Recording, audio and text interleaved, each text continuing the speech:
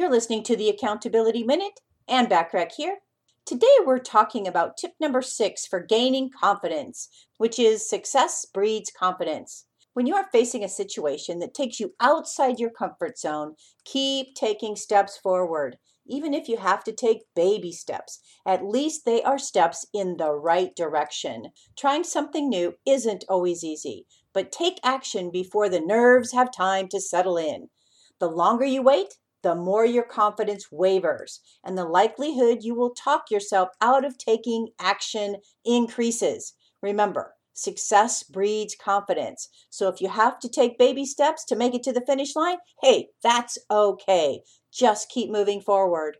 Being an entrepreneur is not about being the expert, although you may one day reach that status. For the time being, focus on what you know and become the best at it you can possibly be. Commit to learning more so you can deliver more to your clients, and your business is bound to grow with you. Continue taking steps forward, even if you stumble the first time. Don't worry, you'll get better with time. Every entrepreneur has to find his or her own way, and believe me, there is not one entrepreneur out there that hasn't stumbled along the way. The good news is that your clients don't have to know when you stumble. Continue to accomplish little successes along the way and know that your confidence grows with each and every step forward.